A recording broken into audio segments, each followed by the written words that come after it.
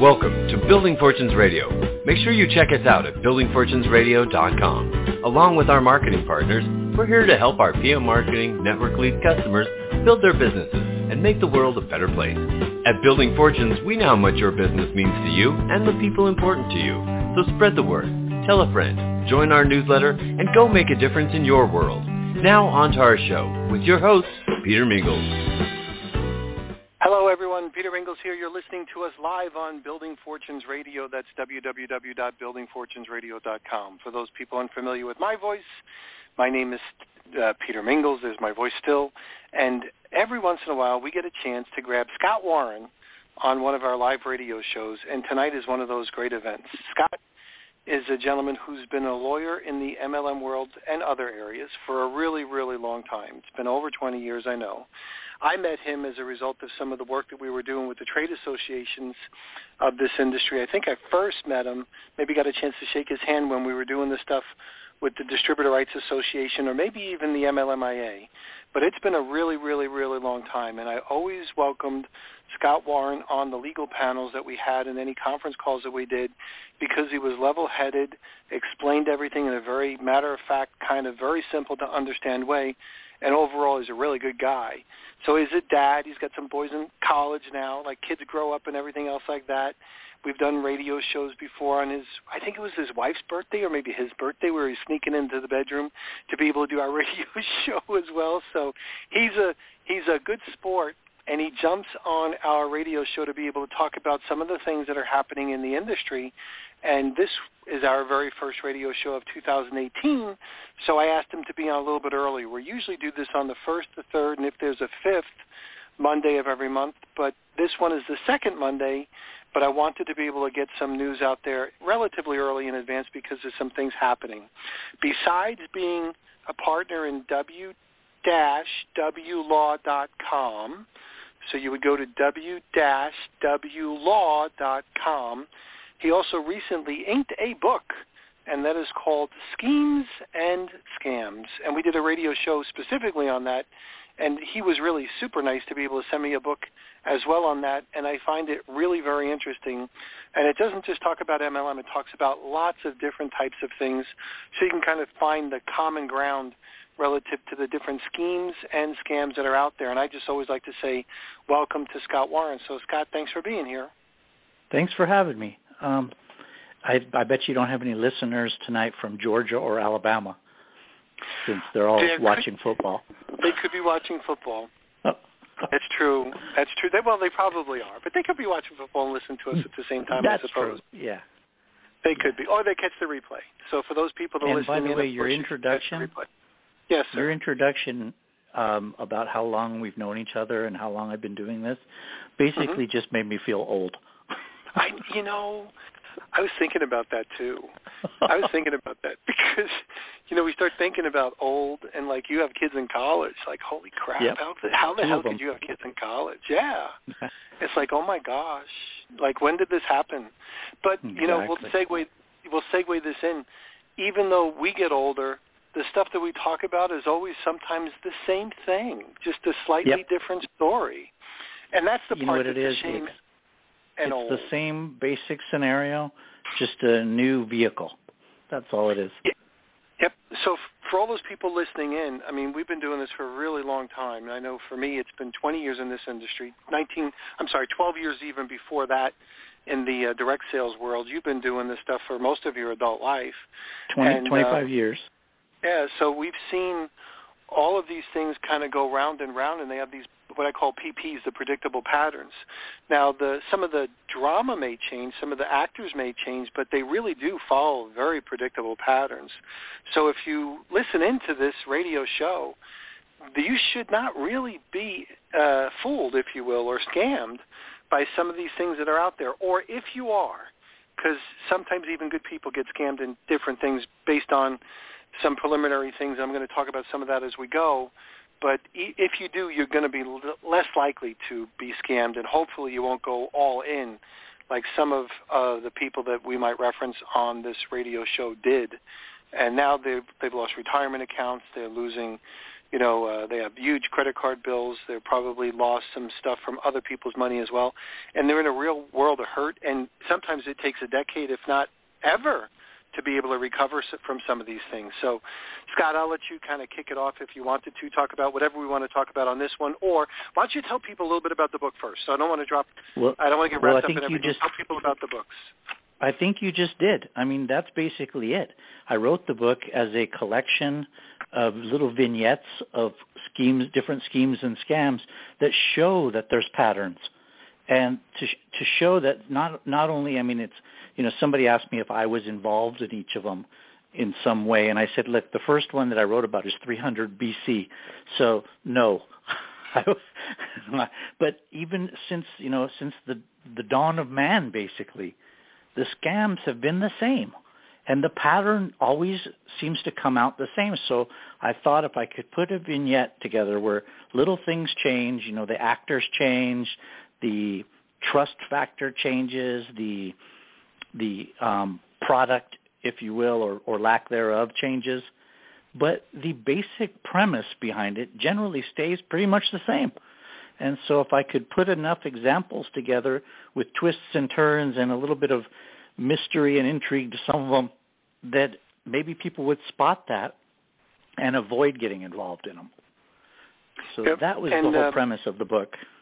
It's a great book. It's a great read, too. And one of the cool things is you don't have to read the whole book to get it. You can literally read a couple of pages and there's a story, and then a couple of other pages and read a story. So you can read it while you're at the bus stop, at the train station, whenever you're doing anything, grabbing a bite to eat. You can do any or all those things and get a nice little snippet and be able to go back to it. And there's not necessarily an order. Like, you could start wherever you start. Pick a topic that you like, and then you're not going to be missing out on anything because you started in the middle. So it's a really great book. You can find it in lots of places, Amazon, of course, and then also I think you can find it. Scott, can they buy it on the website? You can buy it on my website, and you can buy it actually in crypto on my website.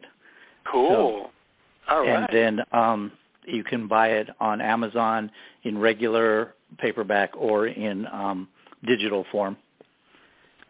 So and then I'm speaking this weekend at an event, and any of the events that I go to, people have them there. So excellent, very good.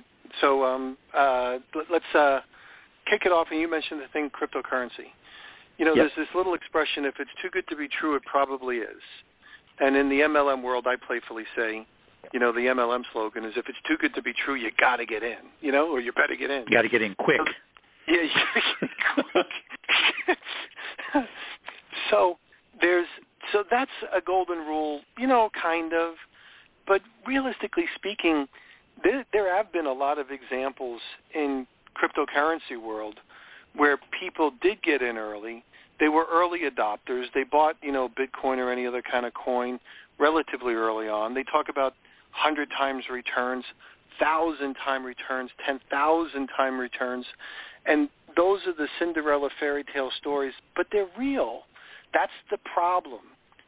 Those kinds of stories that are real raise that level of doubt, and I think that's part of the confidence game that some of these scammers or scamming opportunities are taking advantage of people's ability to see that hint of trueness, although it's kind of weird. You got to kind of separate it out.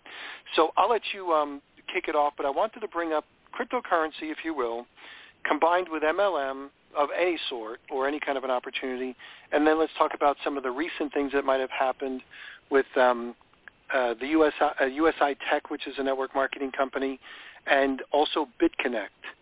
So if you want to kick it off there, I'll just kind of get you started. Sure.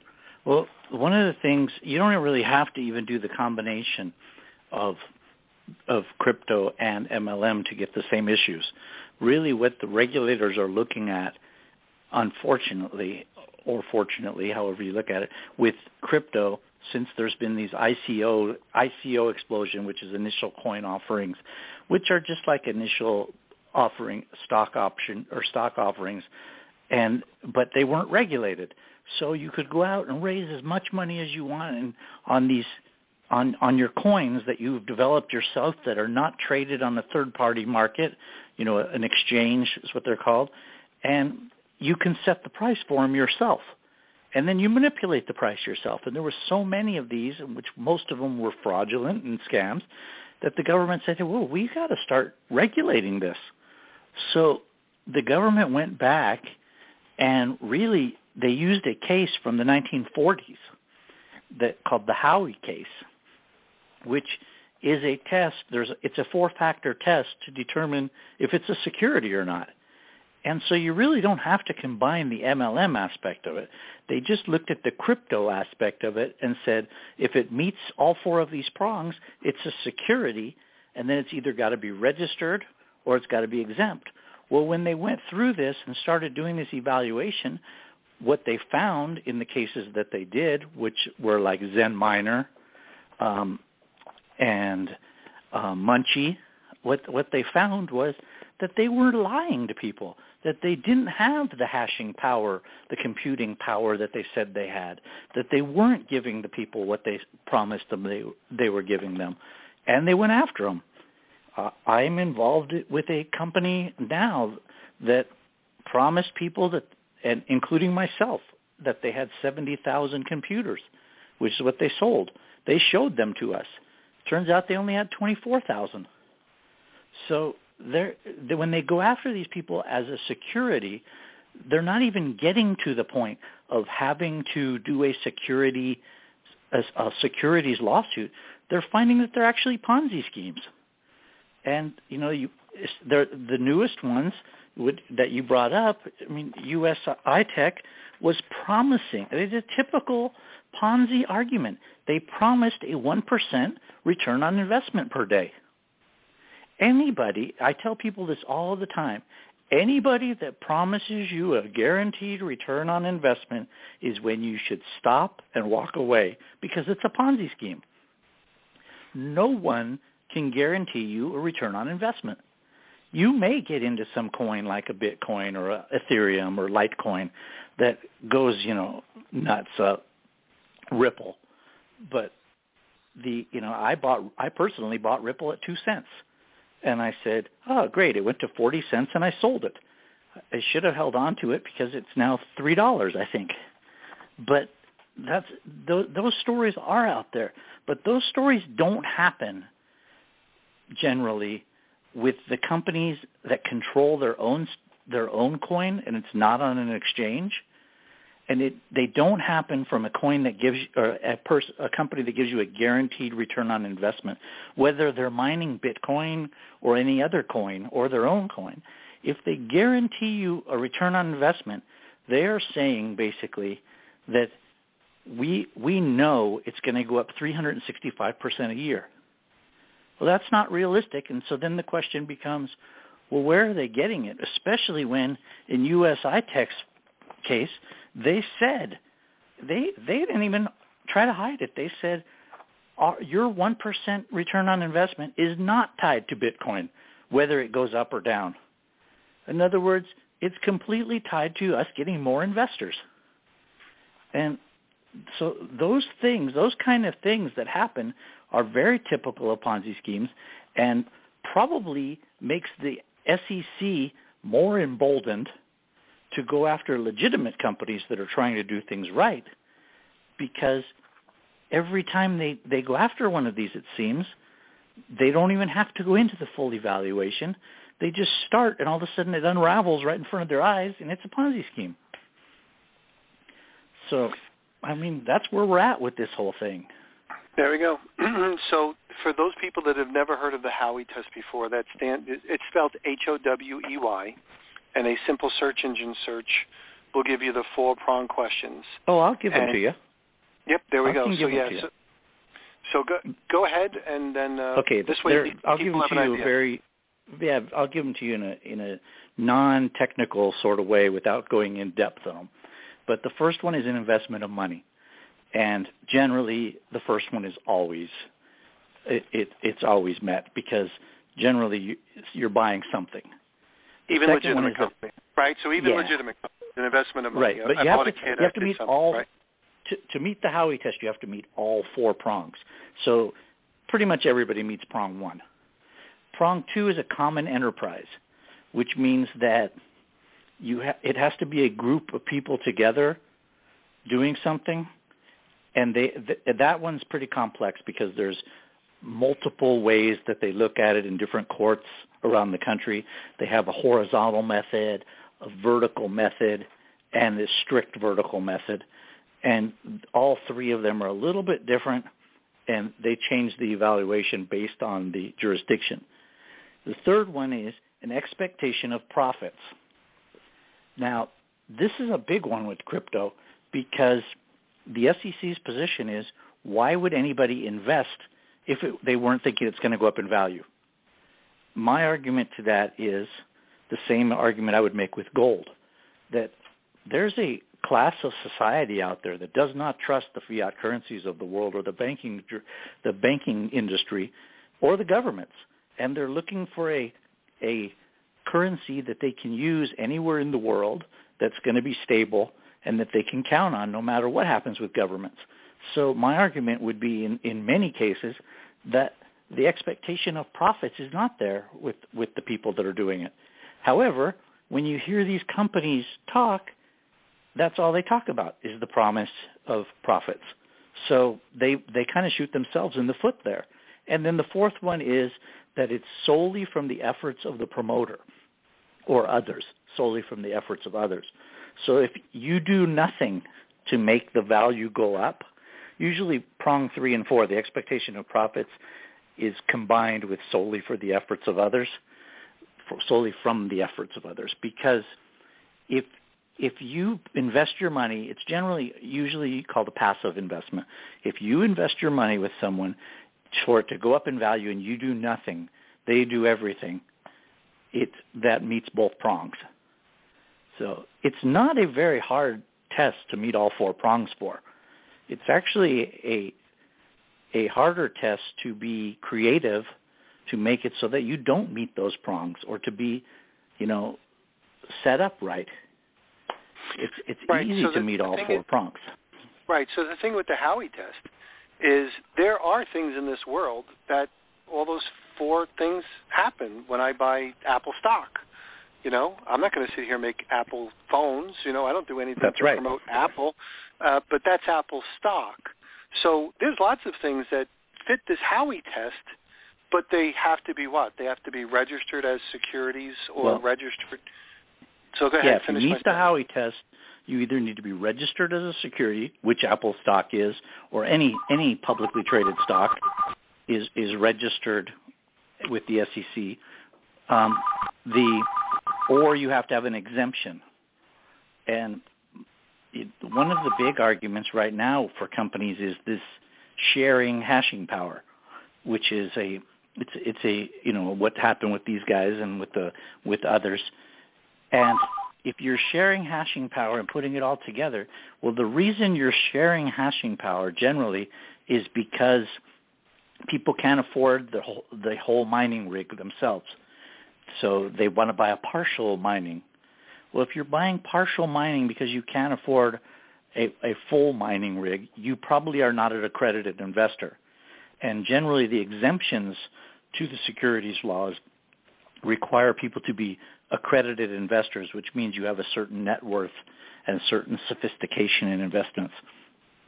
So generally the exemption part of it is probably not going to be a saving grace for companies that are doing MLM and crypto.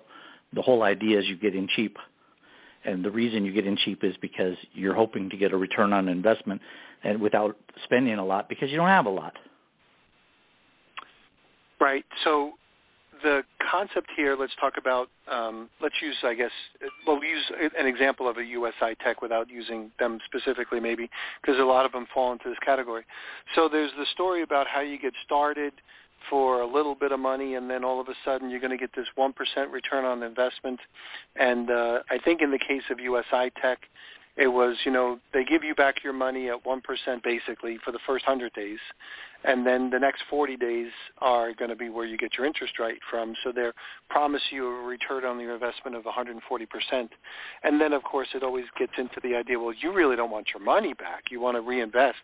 So you keep buying more packs. And then if you get people in, because you can help perpetuate the business, you're going to get a percentage commission on things along that line.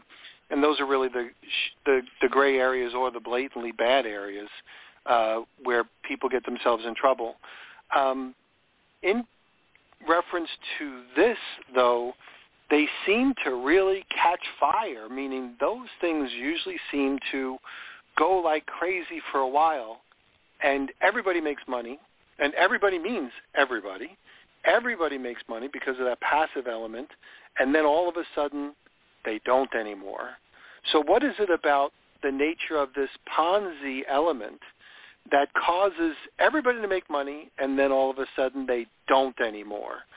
And that's part of the challenge too, because everywhere you look, this guy's making money, this guy's making money, you're making money, at least on paper or in digital forms in your back office, and then they don't anymore. Why don't they anymore? What is the magical thing that triggers the end?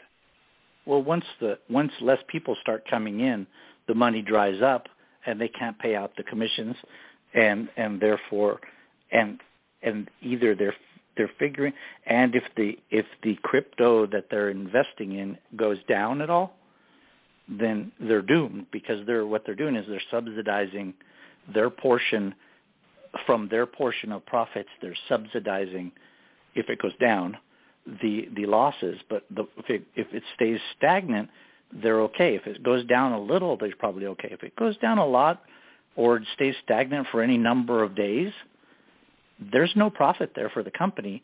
And people aren't as enthused about joining because they're all looking at the exchanges and seeing the numbers go up. And if they're not enthused, less people come in, less packages are purchased, and all of a sudden there's not enough money to pay out what was promised. Right. So usually it gets big enough where they can't hold their breath, if you will, for very long. So if there's a disruption in the technology, if there's some kind of a legitimate problem like a hack, or some kind of a problem with a bank or a vendor or something else, or if there's a slowdown in recruits like you had mentioned, or maybe some of the challenges associated with maybe a government agency like the SEC, then all of a sudden they can't survive for very long. Like they go down quick because of the massive amount of people they have to pay out. Let's talk a little bit about, if you will, the recent actions of the Security Exchange. So what does the SEC do? Well, the SEC can do any number of things. But first, let me comment on what you just said a second ago. Two of the examples you used were, if I can remember now, I can't remember what I had for dinner a half an hour ago, so bear with me. No, you said... Technology glitches... Oh, hacking or banking issues. Generally, those are not real. In most cases, when they start saying, hey, we can't pay out because we were hacked, or we can't pay out because we have a banking issue, that's generally not true. In most cases, it's made up by the company, and it's because they couldn't pay out, and so they're making excuses, and that's the beginning of the end, generally. But back to the SEC. And then what happens is the run on the money. Anybody that can get their money out then does, it out quick. And then it's over. Yep. Then it's over. Which is the same reason. It's the same reason why banks don't allow you to take out all your money at one time. Or if there was a run on the money, the banks would shut down. And we could talk about that. And that's one of the reasons why there's cryptocurrencies, because people are afraid of if there's ever any kind of a problem with the banking industry, there'd be a run on the money. Or just like what happened with the financial collapse. That's one reason. Another reason is people don't want to pay their taxes. And since crypto has anonymity in most cases, and it's not liquid, it's not even considered a currency. It's considered property, so it's not really valued until you sell it, that people think they can avoid their taxes, which is likely, from one country to another even, is likely tax evasion. So that's why we haven't even seen that bubble. Yeah, we haven't even seen that bubble yet. But that's why governments are getting so involved. All the governments are becoming more aggressive on it and putting out statements anti-crypto. Is not because they're against crypto. In fact, most of these countries want to start their own cryptocurrency, including our own. But it's because they're not getting their piece. And the government wants its piece of the action. And so if everybody was honest and paid their taxes based on what they did, the government would be fine with crypto. But since people don't, they're not fine with it. But anyway, back to your SEC question. What does the SEC do?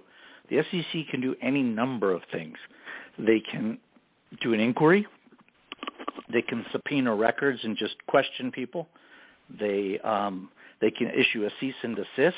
Most of the time that's state level, not federal, which just means stop what you're doing, we're investigating. Usually the cease and desist is the first step before a lawsuit or an investigation. And an investigation, nothing may come out of it, but something comes out of it even when nothing does, because there could be nothing done wrong, but it certainly is disruptive to the company and scares off a lot of potential distributors or members or investors or whatever they are, in whatever the case is. So the power of investigation is frightening enough to most people in the business. They can come in immediately and shut you down, seize assets. Their powers are daunting, frankly. They don't really answer to anybody, and they have unlimited subpoena power, where they can demand your records, demand everything, without ever filing a lawsuit against you. So, there's an old saying that the bureaucracy must get bigger and bigger to feed the ever-expanding bureaucracy. That's what it is. So. Right. So now what the SEC can't do is the SEC can't arrest you, right? I think that has to be done by somebody else. The that's SEC done by the department. Does not have a policing ability. They use the Department of Justice for that, and they use the FBI as their investigative agency. So the thing is, like, the first blow, if you will, would be cease and desist from the SEC. That's kind of like a test of, okay, you got 30 days to answer this, and you're on notice. And typically with the SEC, a cease and desist is not the first step. The first step from the SEC is generally an investigation, which would be subpoenas for records or subpoenas for documents. And then after their investigation, if they find nothing, or if you're cooperative and clean, then the next step is basically you sign some consent decree with a slap on the wrist, and you pay them a small fine, and you move along. If they do find stuff, and since they're basically cops, and they're looking to find stuff, and they believe that you're guilty until you prove yourself innocent, it's an absolute opposite of the standards of the Constitution. You are guilty until you prove yourself innocent in the eyes of the SEC or the FTC or any of those agencies, because they're bureaucrats. Again, they don't answer to anybody. They weren't elected.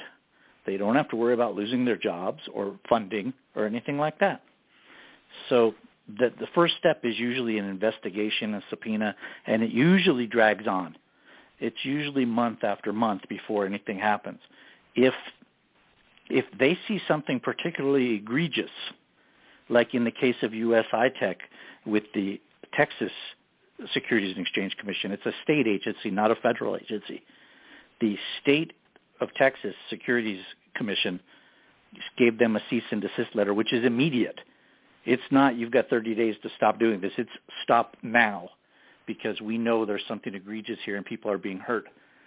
That's generally, that's where you get into, something after that, something big is coming.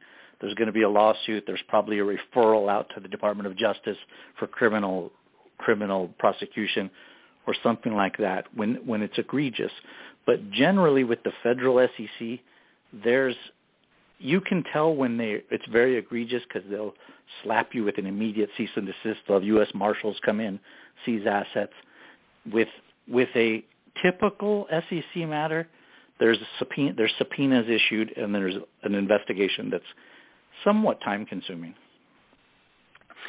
So in essence, what happened with US High-Tech, although we don't know all the details, is they were obviously in a world of hurt based on this temporary or this cease and desist. And the company decided that they were going to shut down U.S. and Canada operations. So for whatever reason, we're not there, so we don't know why, but they decided that they were going to do that. And that meant that there's a lot of distributors that are now wondering if they're ever going to get paid. They've already been told that you have to kind of scrub the internet and scrub everything, basically like you never existed. So I would consider that almost like hiding the evidence. So Absolutely. That was part of the thing. And it's against, by the way, that's completely against the cease and desist order. You are supposed to, you are required to preserve everything and not delete anything. So, and they, I know everybody out there is saying they decided on their own to shut down Canada and the U.S. That's a misnomer. They were served with an immediate emergency cease and desist order from the government, which basically said you are shut down. And then the next day, Canada issued the same thing. So they were shut down by those two. They didn't have a choice. This was not a, hey, will you please cease and desist while we investigate and not build anymore. This was a emergency cease and desist letter to a judge saying they are out there harming the public and they need to be stopped immediately. So they were given no choice as to whether to shut down or not. The way they phrase it in their letters, which, by the way, is publicly available, it was like, we're shutting down the United States and Canada, and then we need you to scrub the internet and scrub everything so you never existed because you've now been terminated, so you don't work for us anymore. And they also said, we're going to consider paying you on some of the things that we owe you, but we've got to do some preliminary investigation to be able to find the offenders, and we might actually go after some of the offenders or hold their pay or not pay them, and we'll know in a couple of weeks.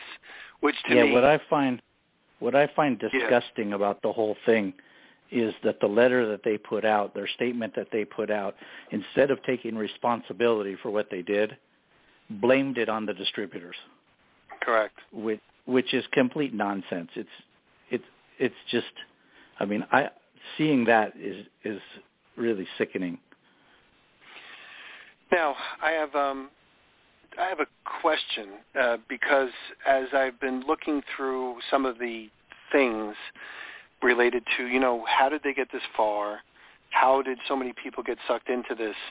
There were some times where I saw, I think it was the owner of the company, actually on stage with a microphone saying, we've hired the legal minds of previous SEC people in a law firm, and they found us to be completely compliant in the United States. So we have been approved to do business in the United States. So when regular people, even smart people, business people, hear the owner of the company singing the praises of a law office that they hired that gave them either legal opinion or come to some conclusion that they are legal in every jurisdiction, in every country that these people are in, that throws a conflict in the mind of the credibility. You just say to yourself, wait a minute, the company said that there was a lawyer behind it, and the company said there's a legal firm behind it, so it must be valid or it must be okay. They must be whatever. So what are your thoughts about when those things happen and people are looking to do their due diligence or do some kind of homework? Kind of twofold. One, the law in this area is really evolving in front of our eyes. It's the same thing that people thought was going to be the law even 3 weeks ago isn't where the SEC's at with it now. I had a meeting with the SEC a few weeks ago and brought up an issue with them, and they said their response was, oh, sure, that's our public position, but our private position is different. Well, that's not fair to consumers or to any company even. If you're going to come out with a public statement of what your position is on something and yet in private you believe something else and now you're going to prosecute people based on that, that's not fair. So that part of it's wrong from that standpoint. But the SEC did put out a statement a month ago saying that we will be looking at taking action against accountants and brokers and attorneys for giving bad advice to companies, thus getting people involved in something that is a security that's unlicensed. I think a lot of it with the government is, as far as people getting ripped off and prosecuted, things like that, is the intent of the company. When they look at these companies and they see, it's a first of its kind, let's say, and they say, okay, well, we didn't really, the law wasn't clear, give them a slap on the wrist, everybody go along with your business, just fix things. Versus when they do an initial investigation into one of these deals, and the example that I gave earlier, that 70,000 computers were sold, there's only 24,000 in existence. When they see that, it's the gloves come off, and they say, forget the securities aspects of this. This is a Ponzi scheme. And once they do that, then everybody's ripped off. And most of the time, the brokers, the attorneys, the accountants, everybody is blindsided because they didn't know this was happening. You look at documents when you're in that position, and you look at what you're being told by the company and what documents you see and things like that, and you don't know if they're actually doing that in practice or if they're cooking the books. So most of the time, I wouldn't pay much credence to it, I guess. I think that you have to do your own due diligence and independently. And, I tell people on every investment, not just crypto, if you can't afford to lose it, don't do it. Right. So as a golden rule or as a guideline, you don't even need to know most of the things that we said on this conversation. As soon as people start talking about a return on investment, you should be thinking to yourself, to tell me if I'm wrong, and I'll say, okay, I guess I'm wrong about this. But anytime people start talking about a return on the investment, you should immediately think that this might be an investment contract, a security, and they need to be registered. Would that be a safe enough assumption? That's a good starting point. Yeah, almost every time. It's a very good starting point. If it looks like a duck, quacks like a duck, seems like it's always like a duck, and they're not registered, and they're big, and they're not registered with the SEC, I would say run like hell, because not only can you lose your money, like yours said, if you can't afford to lose your money, but could people, and this is a transition to my next question, could some people be potentially in harm's way with getting their money clawed back, maybe even facing prosecution? So Sure. Could that be a possibility? Sure, you're back in a Zeke Rewards kind of position. It doesn't matter. You're just talking about a different product. That's really what the crypto is. The beauty of the crypto world, and the reason it's taken off so much in the MLM world, is because the product itself has the potential to make money, not the investment. So most people that I've seen in the last 6 months that are joining crypto-based companies are not network marketers. They're not in it to build a network. They're in it to buy the crypto, to mine the crypto, to get the crypto in the hopes that it's going to go up in value. Right. Big difference between lotions and potions.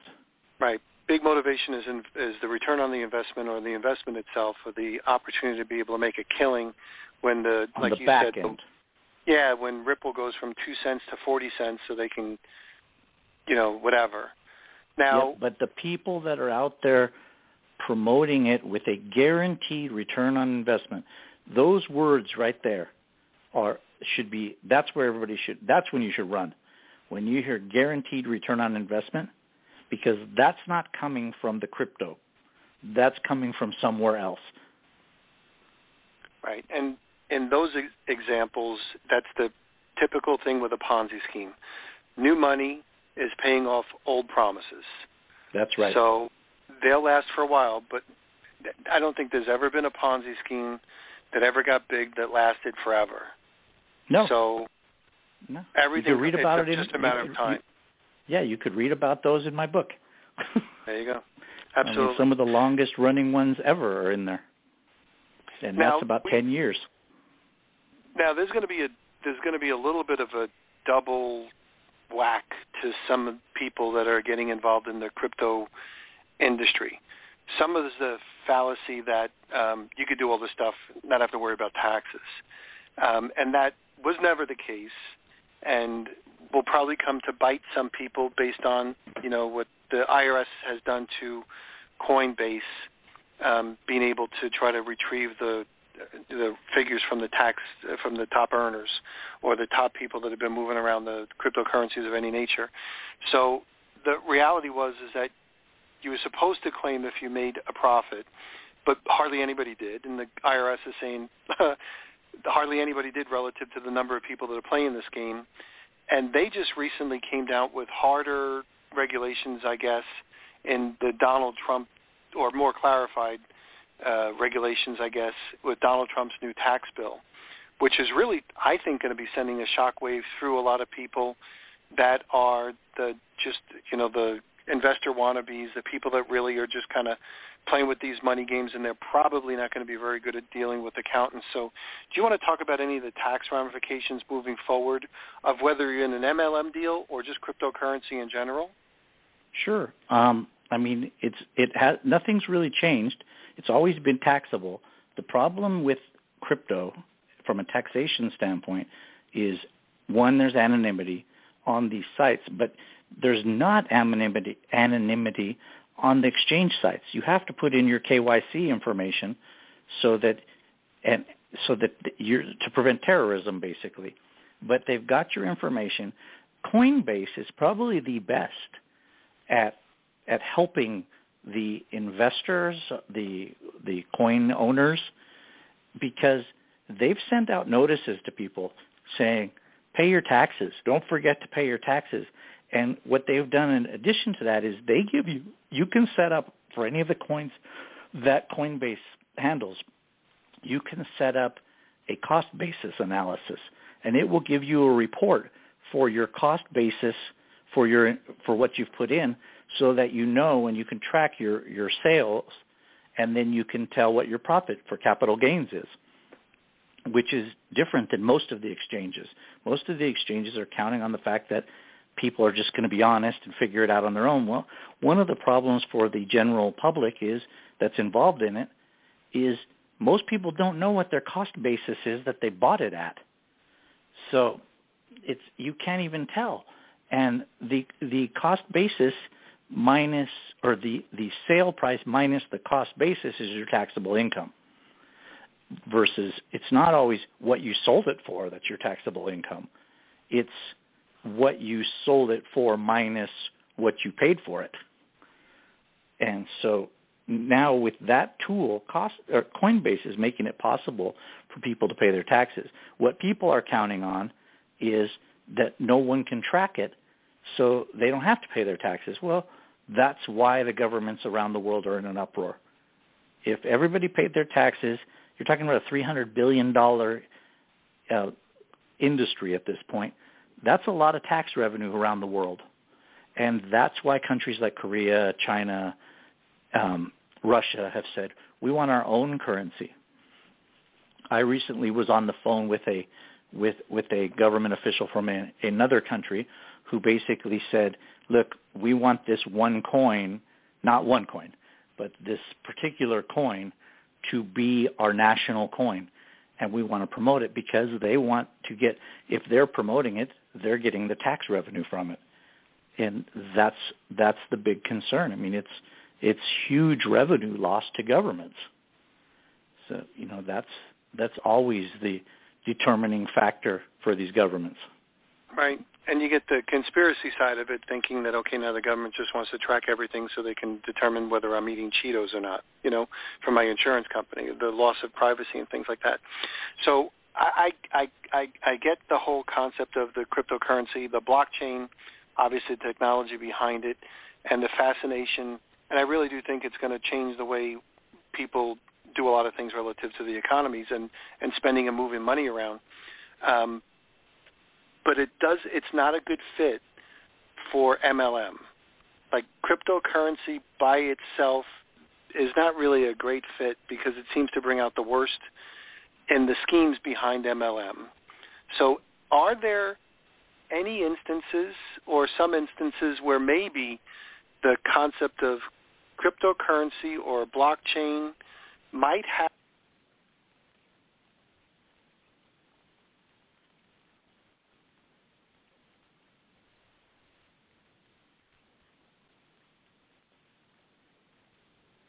Hey guys, it is Ryan. I'm not sure if you know this about me, but I'm a bit of a fun fanatic when I can. I like to work, but I like fun too. It's a thing. And now the truth is out there. I can tell you about my favorite place to have fun. Chumba Casino. They have hundreds of social casino style games to choose from with new games released each week. You can play for free anytime, anywhere. And each day brings a new chance to collect daily bonuses. So join me in the fun. Sign up now at ChumbaCasino.com. No purchase necessary. WWLaw. Void where prohibited by law. See terms and conditions. 18+.